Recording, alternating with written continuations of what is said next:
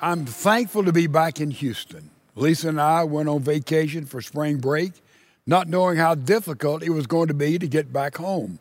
And when this SOS call went out across the land, I prayed about a specific word from God for the second family. God led me to a most familiar psalm.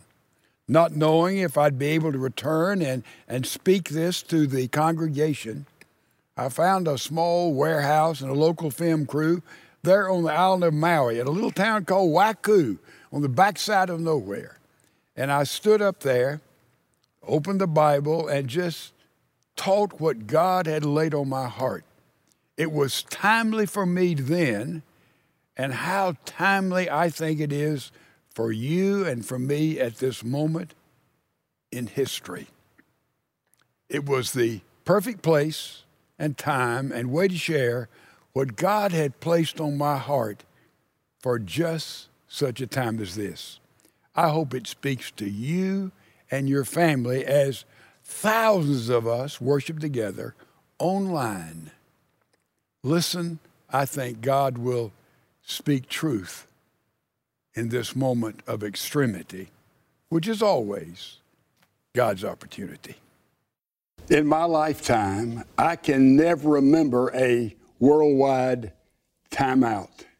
It seems like that all the world has backed up, has gotten quiet and still, because those things that we counted on to support us, to give us security, seems to have been moving away from us. And as this coronavirus continues to spread, we wonder where it will go. How long will it last? How many people will it afflict? And the answer is, nobody knows. And in the presence of this great mystery, so many people who have never looked up are now looking up. And so many people who once looked up are now beginning to look up again. When I was a freshman at the University of Alabama, I just lived like any other freshman would until an older student asked me sort of out of the blue one night. He said, "Do you believe there's a God?" And I said, "Walter, sure, I believe there's a God." He said, "You don't live like it." I said, "What do you mean?" He says, "I'm an atheist. I live as if there is no God, and you live exactly the way I do." Then he said, "Don't you have enough sense to know if there is a God and you can know him and he brought you into this world? He has a plan for your life." Let me tell you something. That made me mad. But at that moment, God found me in days and weeks that followed, and suddenly God became very, very real and vivid to me. I'm praying that this will happen to a lot of people all across this world. As we run into problems we cannot answer, we run into an illness that we do not understand. So it's a moment for all of us to be still and know that God is God. If you've never known him, look up. He wants to know you. If you've known him and wandered away, look up. He wants to get to know you again. As we read the Bible, I guess the verse that everybody in the Western world knows is John 3:16. It's the best known verse in all the Scripture. But runner-up is a passage we call the Lord's Prayer, our Father who art in heaven. And I think in third place, you'd have to talk about Psalm 23, the great shepherd song. It says, "The Lord is." That's where you start. No argument about whether there is a God or there's not a God. It's just that the Lord is. Like in Genesis, in the beginning, God. And David in that shepherd song says, "The Lord is." Do you understand that? That God is there and God is real. But somebody say, "Well, I don't know what God is like. I don't know what he wants me to do." We can look at Jesus and see God fleshed out. But yet a lot of people still question God. What would he say to you and to me at this moment in the history of the world? A family of 6 were on an airplane, spring break, the father and mother and 4 children, and they scattered out in the back of the cabin, and the father was seated with the youngest child, the mother with the next youngest child, and the next oldest child was seated with 5-year-old Tommy. And they said, let's all go to sleep, and everything was quiet. The engines were humming. And as they were going to sleep, little 5-year-old Tommy said, Mommy, are you there? Yes. Daddy, are you there? Yes. Time went by. Tommy said, Mommy, are you there? Yes. Daddy, are you still there? Yes. And this went on 3 or 4 times until finally a businessman who'd been traveling for a couple of days on planes, trying to get some sleep, and little Tommy said, Mommy, are you there? And he said, yes, Mommy's here, Daddy's here. We're all here. Let's shut up and get some sleep. Hush over that part of the airplane. And finally, little Tommy says, Daddy, what's that? God. Some people have the idea that God is so overpowering and belligerent and just speaks boldly and directly into our lives. But so many times, and I trust while we're taking this time out, we'll hear that still small voice. The psalmist says in the 23rd chapter of that great, great book, the Lord is, what is the Lord? What is he like? He is my shepherd. And I love that personal pronoun, my shepherd. David knew what it meant to be a shepherd. He began as a shepherd. And he is saying simply this, if the Lord is your shepherd, the next verse says it, you shall not want. It says you have everything that you need. Think about it. If you let the Lord Jesus Christ be in charge of your life, shepherd your life, zip, you've got everything you need. Everything you want. It's all listed there in the rest of this powerful 23rd Psalm. The Lord is my shepherd, I shall not want. First of all, he makes me to lie down in green pastures. And then he leads me beside still waters. What is that saying? If the Lord is your shepherd, in spite of all these moments of extremity, you can sleep. God will give you a green pasture. You'll have security. The Lord is my shepherd, I shall not want. He provides a way for me to lie down and have peace in green pastures. He leadeth me beside still waters. Now a sheep, and that's who we are in this parable, in this story, a sheep will not drink out of fast-moving water. Why? Sheep can't swim. If they get in water with all that fleece, they drown. And therefore, they're very skittish. They stay away from any water that's moving. But a good shepherd finds still water so a sheep can go and drink deeply. So here's the picture. When Jesus Christ is your shepherd and my shepherd, we have peace when we lie down. We have water that supplies us. Sheep can rest when they are safe. Sheep can rest when they are full, they have all their needs met. Sheep can rest when there's not conflict in the flock. Sheep can rest when there's no problems on their body. This is what the psalmist promised to those who allow and invite Jesus Christ to be the shepherd of their life. I shall not want. Green pastures, still waters. And then there's a little verse there, it says, he restores my soul. What does that mean? Soul is a synonym for you. It's a synonym for me. It's everything you are and everything that I am, independent from our physical bodies. So he restores our soul. In the figure here of the sheep, sheep would sometimes get cast. Have you heard the phrase, a cast sheep?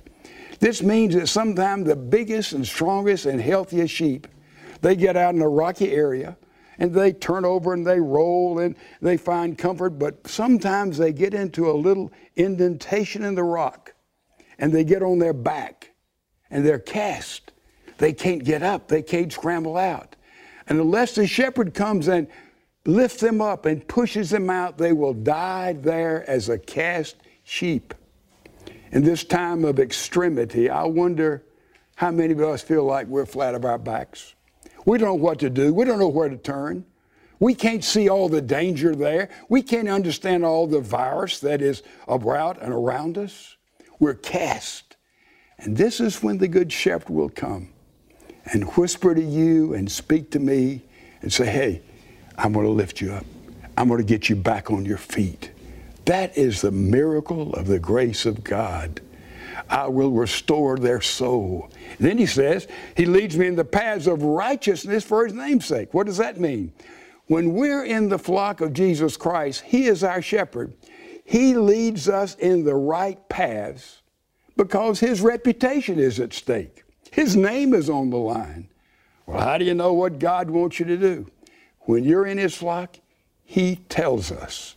Jesus says, I know my sheep, and they know me, and when I call, they come. If we walk in the light as he is in the light, we have fellowship one with another, and we get counsel from others who are in the flock. We get counsel from God, and he speaks truth into our lives, into our heart. Romans 8:28, all things work together for good to those who love the Lord and those who are the called according to his purpose. And therefore, we know how to make good decisions because the shepherd is in you and the shepherd is in me. And he gives us guidance for his name's sake. He helps you and helps me to make wise, godly, super choices on big things and in little things all the way through our life. If we're part of the flock, if we are following the shepherd for his name's sake. Then he says, yea, though I walk through the valley of the shadow of death. Notice, he doesn't walk around the valley. He doesn't walk, bypass the valley. He doesn't stop. He walks through the valley, the shadow of death. And many people today are fearful of that valley because I can tell you something. We all are going to graduate from this earth. That doesn't surprise anybody. But we walk through that valley when Jesus is our shepherd. He said, yea, though I walk, though you walk through the valley of the shadow of death. He said, fear no evil. Why? Because the shepherd is with us. The shepherd is with us. And a valley is like a tunnel. You go in a tunnel, it's dark, but there's light at both ends. And though the shepherd is with us, what can he do? and the psalmist says, thy rod and thy staff, they comfort me. What is that rod? I'll tell you, it's about 3 to 4 feet, piece of wood, heavy wood. It has a knob on the end of it. And they would drive nails down in that knob, and the shepherd would keep it tied to his waist. And when any kind of varmint would come, any kind of prey would come, the shepherd could take that and use it as a powerful weapon against even a lion or a wolf. And therefore, when the sheep would see that kind of power in the hand of the shepherd, who would lay down his life for his sheep, he said, yea, though I walk through the valley of the shadow of death, I don't fear anything because you are with me with your rod and with your staff, the shepherd's crook. We think of that with the shepherd. It's about 8 or 10 feet tall, usually has a crook on the end, and it was that rod that would touch a sheep when it'd get out of line and point it in this way and guide the flock. So in the middle of that valley of the shadow of death, and some of us think, hey, I may be there in this corona epidemic. We know that he is there with us, protecting us from any outside forces. He is there with us, guiding us and speaking to us in the middle of the darkness of that valley. So yea, though you and I may walk through the valley of the shadow of death, we fear no evil because the shepherd, thou art with me. Thy rod is there, powerful force. Thy staff is right there, comforts me. When the sheep would go in the fold at night, the shepherd would take that staff and put it down, and they would walk under the staff, and the shepherd would feel of that sheep all over the sheep's body, and to see if there's any problem there, anything going on there. Thy rod and thy staff, they comfort me. Thou preparest a table before me in the presence of mine enemies. When the sheep would go out to graze, the shepherd would go ahead and see if there's any parasites there. See if there's any holes there. See if there's any problem there. To see if there's any poisonous weeds there. So when the Lord is our shepherd, we go out, and one translation of the Bible says, a 6-course meal is prepared for us. We're safe and secure. Thou preparest a table before me in the presence of mine enemies. Whatever else is going on, He is there with us. He's prepared a meal for us that's out of this world. Thou preparest a table before me in the presence of my enemy. And then thou anointest my head with oil. Go back to the sheepfold. The sheep are going in. The staff is placed. They go under. They feel it. And the good shepherd abundantly anoints the sheep with oil, takes out any problems, any scratches, any disease, examines every sheep as they go in the fold, every night as they pass under that staff. Oh, thou anointest my head with oil. My cup runneth over. My goodness, ample oil, not a little bit of oil. A good shepherd has ample oil for all of his sheep. That's you, and that's me. And that's that healing balm that He gives to His children. Anointest my head with oil. My cup runneth over. I'm abounding in the abundance of His provisions. Thou anointest my head with oil. My cup runneth over. And then we have, surely goodness and mercy shall follow me all the days of my life. What is the picture here? The shepherd's out in front of the flock. We're sheep in the flock, and there's two collie dogs there, sheep dogs. Goodness and mercy following us, keeping us in the right direction, heading where the shepherd is leading. Listen, folks, that's how to live. That's how to live abundantly, whatever your circumstance, whatever my circumstance, whatever problems, challenges, addictions, inequities we have in our life, bitterness we have in life. We have the shepherd out front. We have goodness and mercy following us all the days of our life. What a beautiful picture.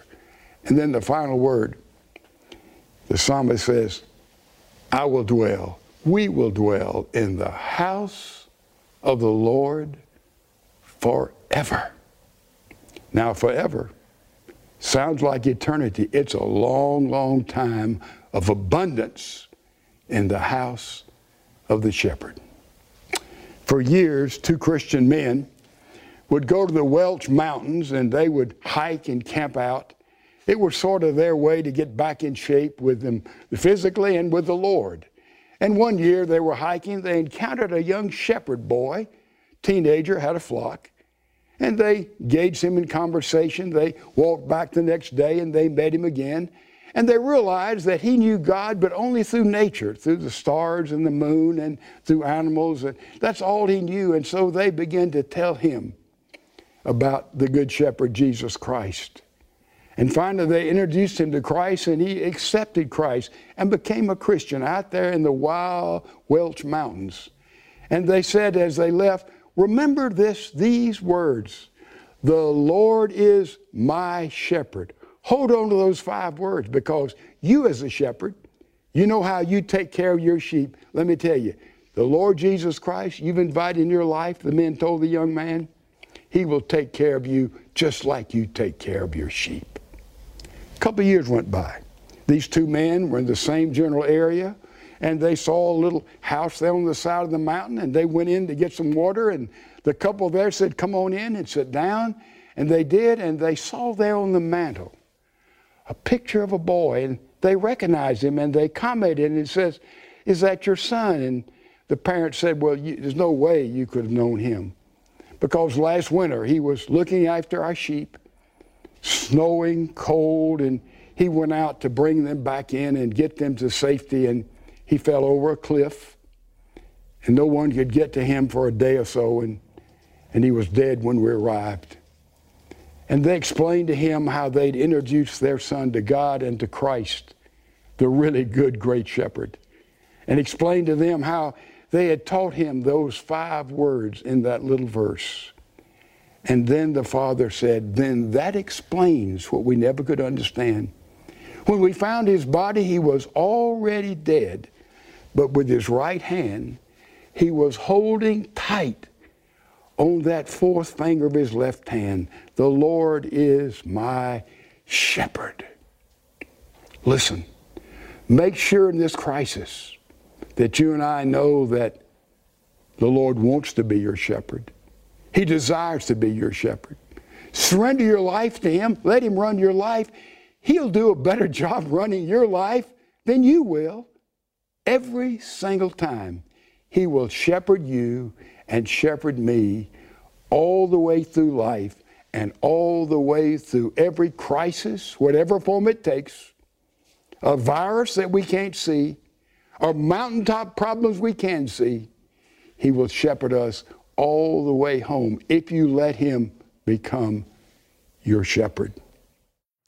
Wherever you are right now, will you pray with me? Our Heavenly Father, all of life is filled with mystery and doubts and questions and confusion. And Lord, we do not understand what you're doing in our world in this gigantic timeout in which people are afflicted with a virus that we do not understand.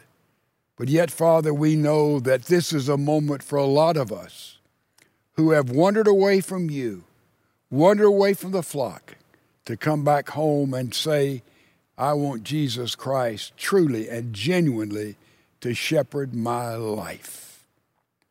The Lord is my shepherd. I have everything I want. Lord, we know that when we allow Jesus to shepherd us and we're in His flock, we've got everything we need plus.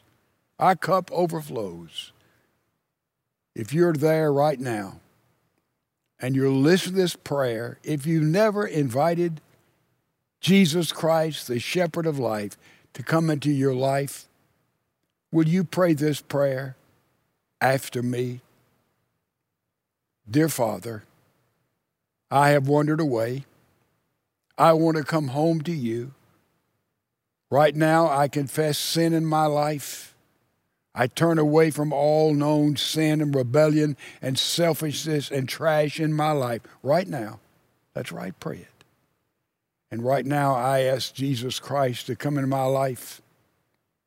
I give Him my hands, my heart, my mind, my feet, my body, everything I have and everything I'll ever be. That's right. I give my all to you. Come into my life, Heavenly Father, and become my Lord and my shepherd. I need you in this moment of fear and doubt and questioning. But I also, Lord, need you when I'm on top of the mountain and the sun is shining and everything's going my way. That's right. Come and shepherd my life. Forgive me. Take me into your fold, into your flock. In Jesus' name, amen. If you prayed that prayer, I can tell you something.